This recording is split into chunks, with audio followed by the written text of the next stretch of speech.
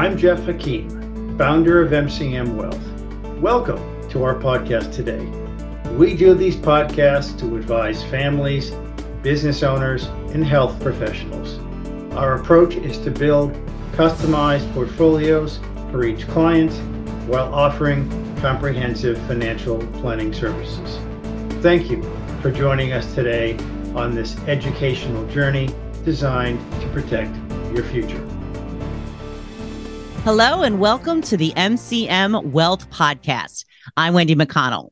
Today we'll be speaking with MCM's principal owners. It's Geoff Hakim and Bob Hoyt. Hello, gentlemen. Hello, Wendy. Hi. Great to be here today. Thank you for being here. We do appreciate it. So, Geoff, we're going to start with you. I wanted to ask you about your current role at MCM. Well, I'm going to describe my role by first starting with a quick overview of what we're doing. So the first service we offer is customizing portfolios, managing portfolios for clients. We also offer a broad range of planning services to clients. And then thirdly, we build in-house risk-adjusted investments that are designed to be much less volatile than the stock market. So relative to that, I have several primary roles with the firm. My first one is to move the firm forward relative to the mandates I just mentioned, both with my partner, Bob Hoyt, and our team. I also sit on two investment committees. Marketing and sales is another primary responsibility for me. Over the last 2 years, we've transformed the practice, and now it's time to really grow it. And my final role is to attend client meetings, which I enjoy a lot, especially with clients I've known for so long. We are fortunate. Many of our clients have been with us for 15 or 20 or more years. So we're fortunate that way. Now that MCM is in its 26th year, what have you learned over all of this time? Well, one of the main things I've learned is that since we're in a super competitive industry and business, you've got to be really deliberate about your actions. So in our case, that first action is to take care of our clients on a bunch of different levels. Their investments must perform, especially when times are difficult and clients get nervous. Planning services have to be done just right. And then, of course, communicating with clients, servicing them well, all that's very important to the experience for the client. Another thing that you've got to be deliberate about is you've got to have a vision for what you want your business to become.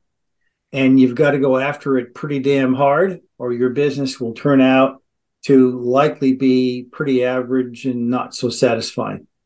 Thirdly, what I have found so important is the quality of your staff is so important, so huge. It's not easy to find great people, but when you do, they make a huge difference, and you've got to treat them really well. That's right. You got to take care of the people, right? Absolutely. So I see that you've made some major changes in just the past 2 years with the practice. What does that entail? Well, a couple of years ago, Bob Hoyt and I decided to become partners, which has changed everything. The primary effect of that change is that it gave the firm a much stronger base.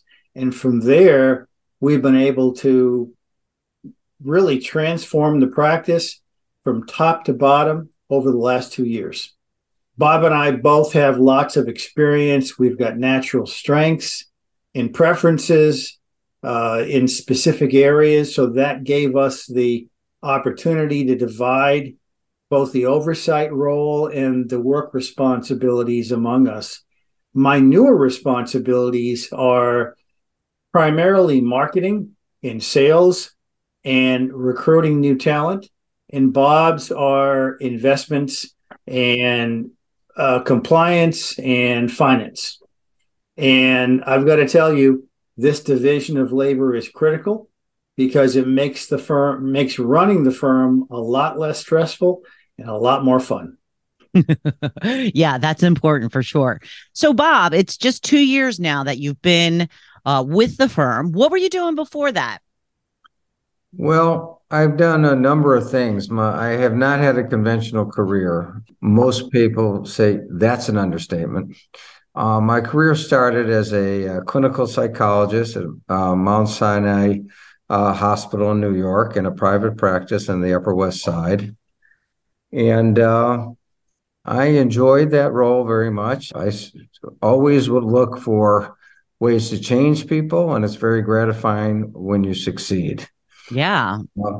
But there's an expression in Yiddish, which is man plans and God laughs. Oh, yes. So my father ended up, who I was very close with a terminal illness. My sister was not financially independent. I couldn't certainly not help much when your income is governed by your hours, therapy hours delivered. And I did recognize that something that I didn't get as a psychotherapist that I wanted was a way to measure success. And so I felt it was the right thing to do for me, as well as for the family, to take over my father's business. Once I became CEO, I had never wanted to go in that business. It was not a business that interested me. What So type of that gave business me was a it? natural inclination to innovate so that it would be different. And sometimes you just get lucky.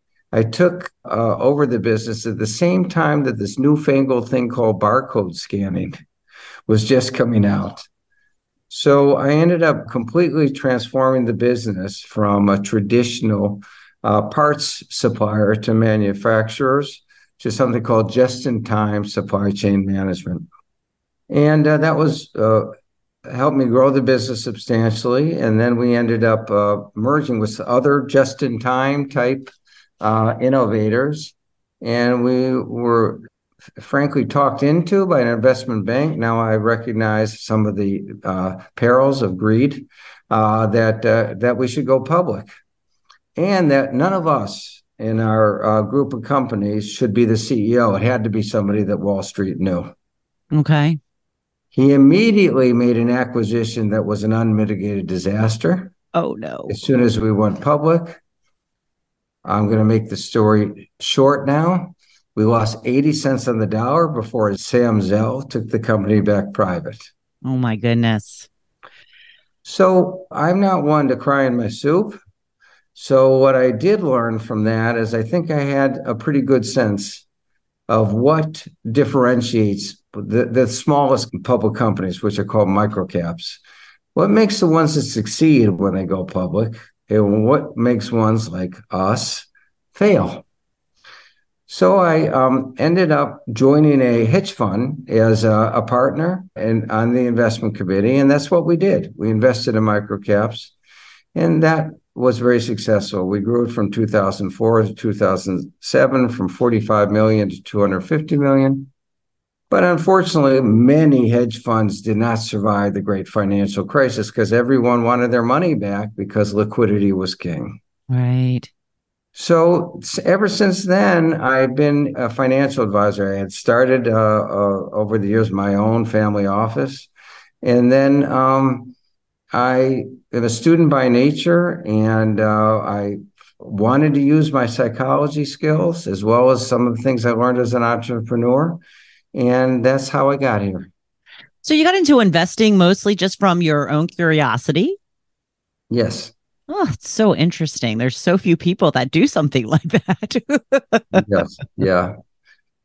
Well, Okay. Geoff mentioned that I'm also the CFO and I'm also the chief compliance officer. I am a student by nature. I just like learning stuff. I know that Geoff knows that about me. He smiles often when I come up with something that nobody else had thought of yet, but because that's just what I enjoy.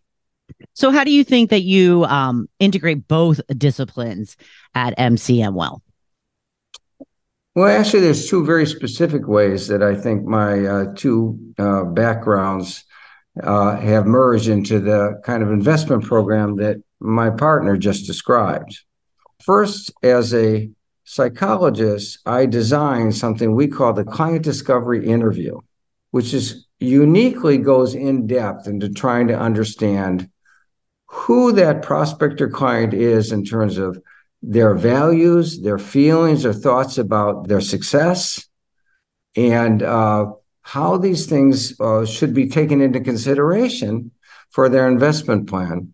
For example, we'll ask something a little more traditional, like, what are your values around money? Although many people don't ask about values at all, and yet they're supremely important. And then our next question is, what do you value more than money? Mm. That often opens up a whole new conversation. So we take all these things that we learned. I also am, from my business background, it didn't end with barcode scanning. I'm a huge advocate for cutting edge technologies. So in addition to that interview, I use online assessment tools, one for risk tolerance and another for what is considered sort of one's financial style or personality. We take all those things and then apply those to how to design a precision customized portfolio, like Geoff said. And we utilize 3 different advanced technology tools before we feel we get it right. One is one that we get the benefit of from a major financial institution. And 2 others are ones that we've either purchased or one was a startup company that Geoff found that is really genius at what they do. So we take all those things combined to do things that are, even our core portfolio is not cookie cutter, cut and paste. It's tailored to everything we've heard and that we've learned, and we want to make sure they see that connection. And then we have the second component that we call targeted holdings, which are very special needs of theirs, whether they want to take some funny money and put it into something that might hit it out of the park, which is different than our core philosophy that Geoff mentioned of downside protection. But some people don't want only downside protection. They want to see what they can do with hitting it out. We're not going to tell them not to. We're just going to try to make sure they don't do it excessively. Okay. They don't bet the ranch on that. Right. So it's very personal. It's a very personal experience, is what you're saying. Mm-hmm. Okay. All right. Well, Geoff, what made you decide to take on this new challenge and a new partner at a stage where a lot of business owners would say, let's think about an exit strategy in retirement? Well, yeah, great question. Whenever I thought about selling the business and retiring, it did not feel at all right to me. For so long, for me, there is nothing more exciting than growing a business. And now it's especially exciting since we've got so much more horsepower and bigger goals. It was also very important for me, especially as the founder of the firm, to eventually transition the firm to the next generation. And so now we've got a great team of younger people to do that with, and I'm thrilled about that. Yeah. Can you tell me about the biggest investment lesson you have learned, Geoff? Yeah, I would say that for me, the biggest lesson I've learned relates to the world of alternative investments, which can be very valuable if they're used well in a portfolio.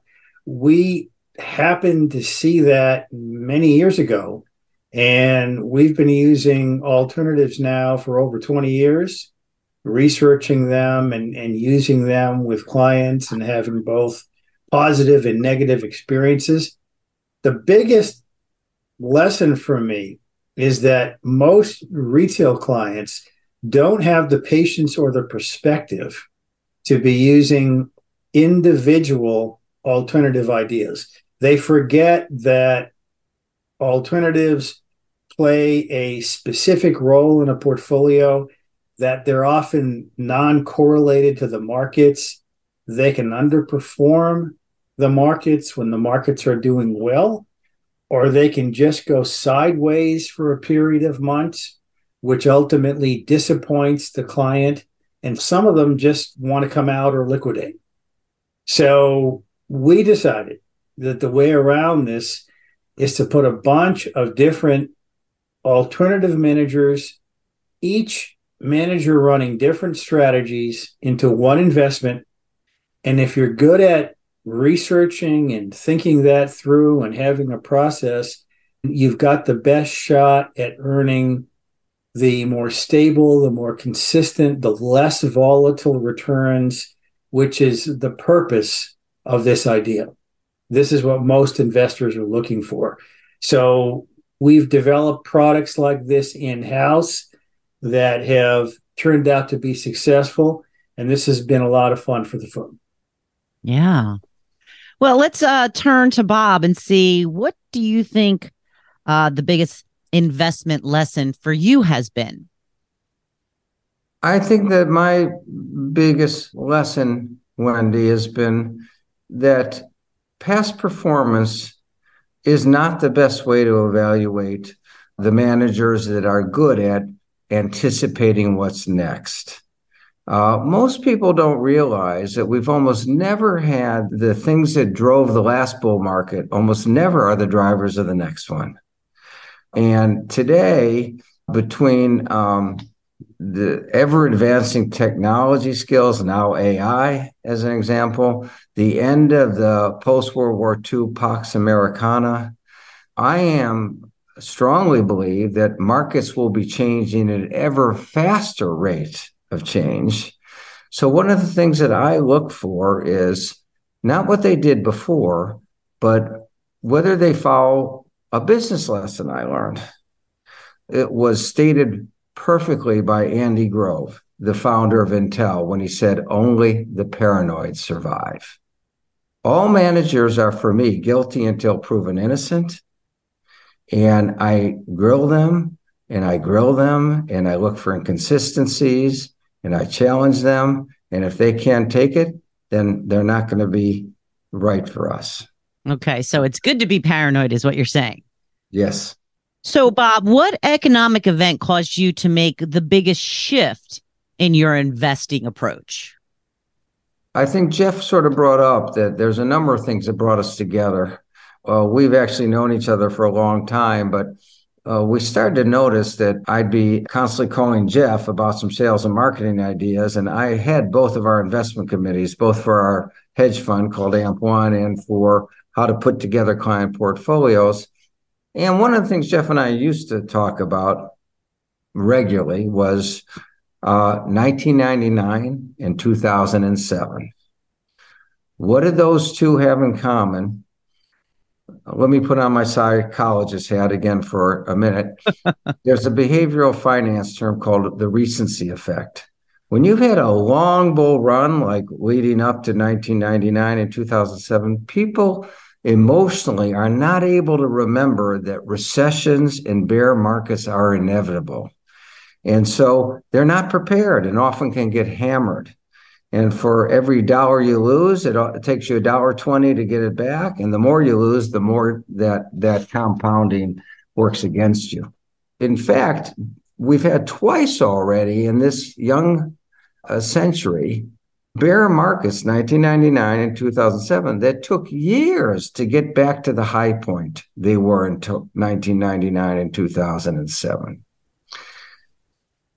So that had a huge impact on our shared philosophy, Geoff and I, that there's only one way to really prepare for the inevitable will happen, but when is never reliably known, never. It's never been accurately called the next bear market.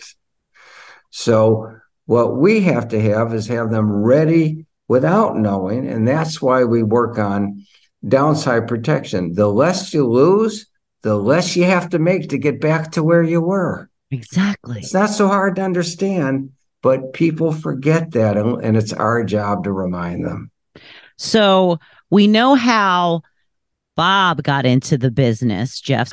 Why don't you tell us about your decision to go into the wealth management business?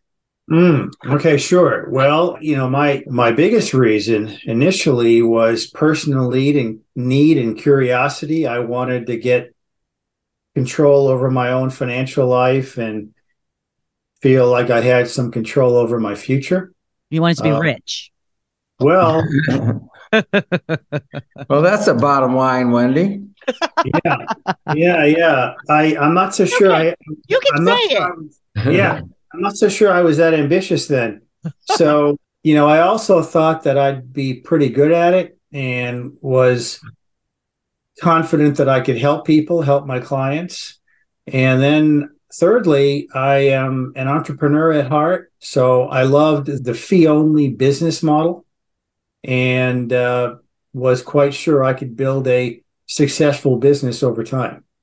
So those are the ideas that brought me into this field.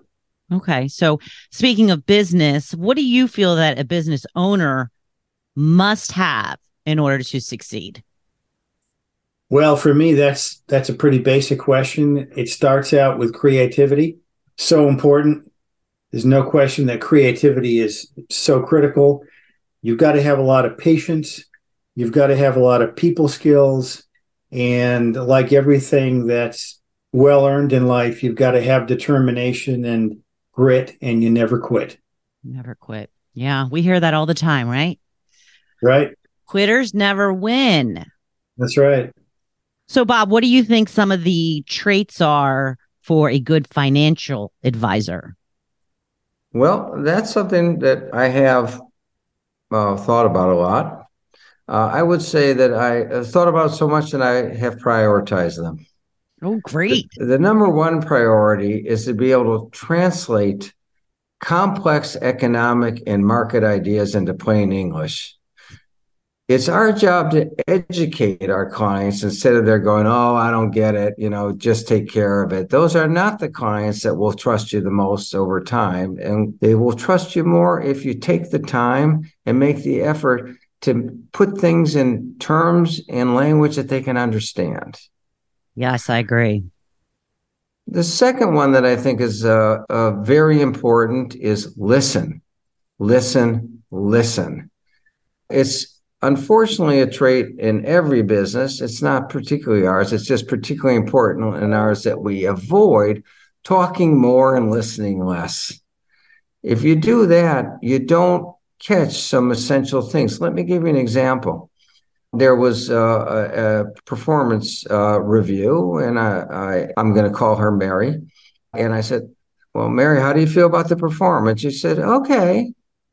And I could tell that it wasn't really okay because of her body language. I said, well, that was not a very excited, or that was not a ringing endorsement, Mary. So let's talk a little bit more about what's disappointing you. Mm-hmm. And we ended up concluding that, yeah, downside protection is great, but volatility doesn't bother me. And I want to reach for the brass ring a little more. Thank you.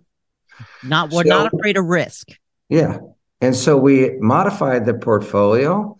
And a few quarters later, she said to me, Bob, I want to thank you for not letting that okay go by. Yeah. So do you wear the psychologist hat and the investment hat at the same time, or do you go back and forth? I wear the investment hat all the time because that's my job. I'm not there as a psychologist, but I think that once one is trained as a psychologist, they're always a psychologist. Yeah. I try to apply that to my empathy and understanding of people, but not where I'm getting my nose in other people's business. Mm-hmm. Well, it's come in handy, obviously, if you can read their body language and the tone of voice. Yeah. Thank you so much for joining me today, gentlemen. I really appreciate it. Is Sure. there a place where people can go if they have more questions or want to inquire more about MCM Wealth? Yes, mcmwealth.com. Part of the transformation that Geoff brought up at the beginning of this includes our website. We're the kind of culture, I think, that it's never going to be finished. We're going to keep revising it because we keep coming up with new ideas and new thoughts. Because once you get complacent, you start beginning to slip. We have no intention of doing that. Well, that's good to hear, right? Well, thank you, Bob. And thank you, Geoff. It was a pleasure speaking with you today. Thank you, Wendy. Thanks so much, Wendy. And thank you for joining us today. Please like, follow, and share this podcast with your friends. Until next time, I'm Wendy McConnell. This is Geoff Hakim again. Thank you for listening to this episode of our MCM Wealth podcast. Please click the follow button to be notified of new episodes as they become available. Also, please visit our website at www.mcmwealth.com or call me on my direct line at 415-299-6574 so you and I can have an initial discussion. We look forward to learning about you. The information covered and posted represents the views and opinions of the guest and does not necessarily represent the views or opinions of MCM Wealth. The content has been made available for informational and educational purposes only. The content is not intended to be a substitute for professional investing advice.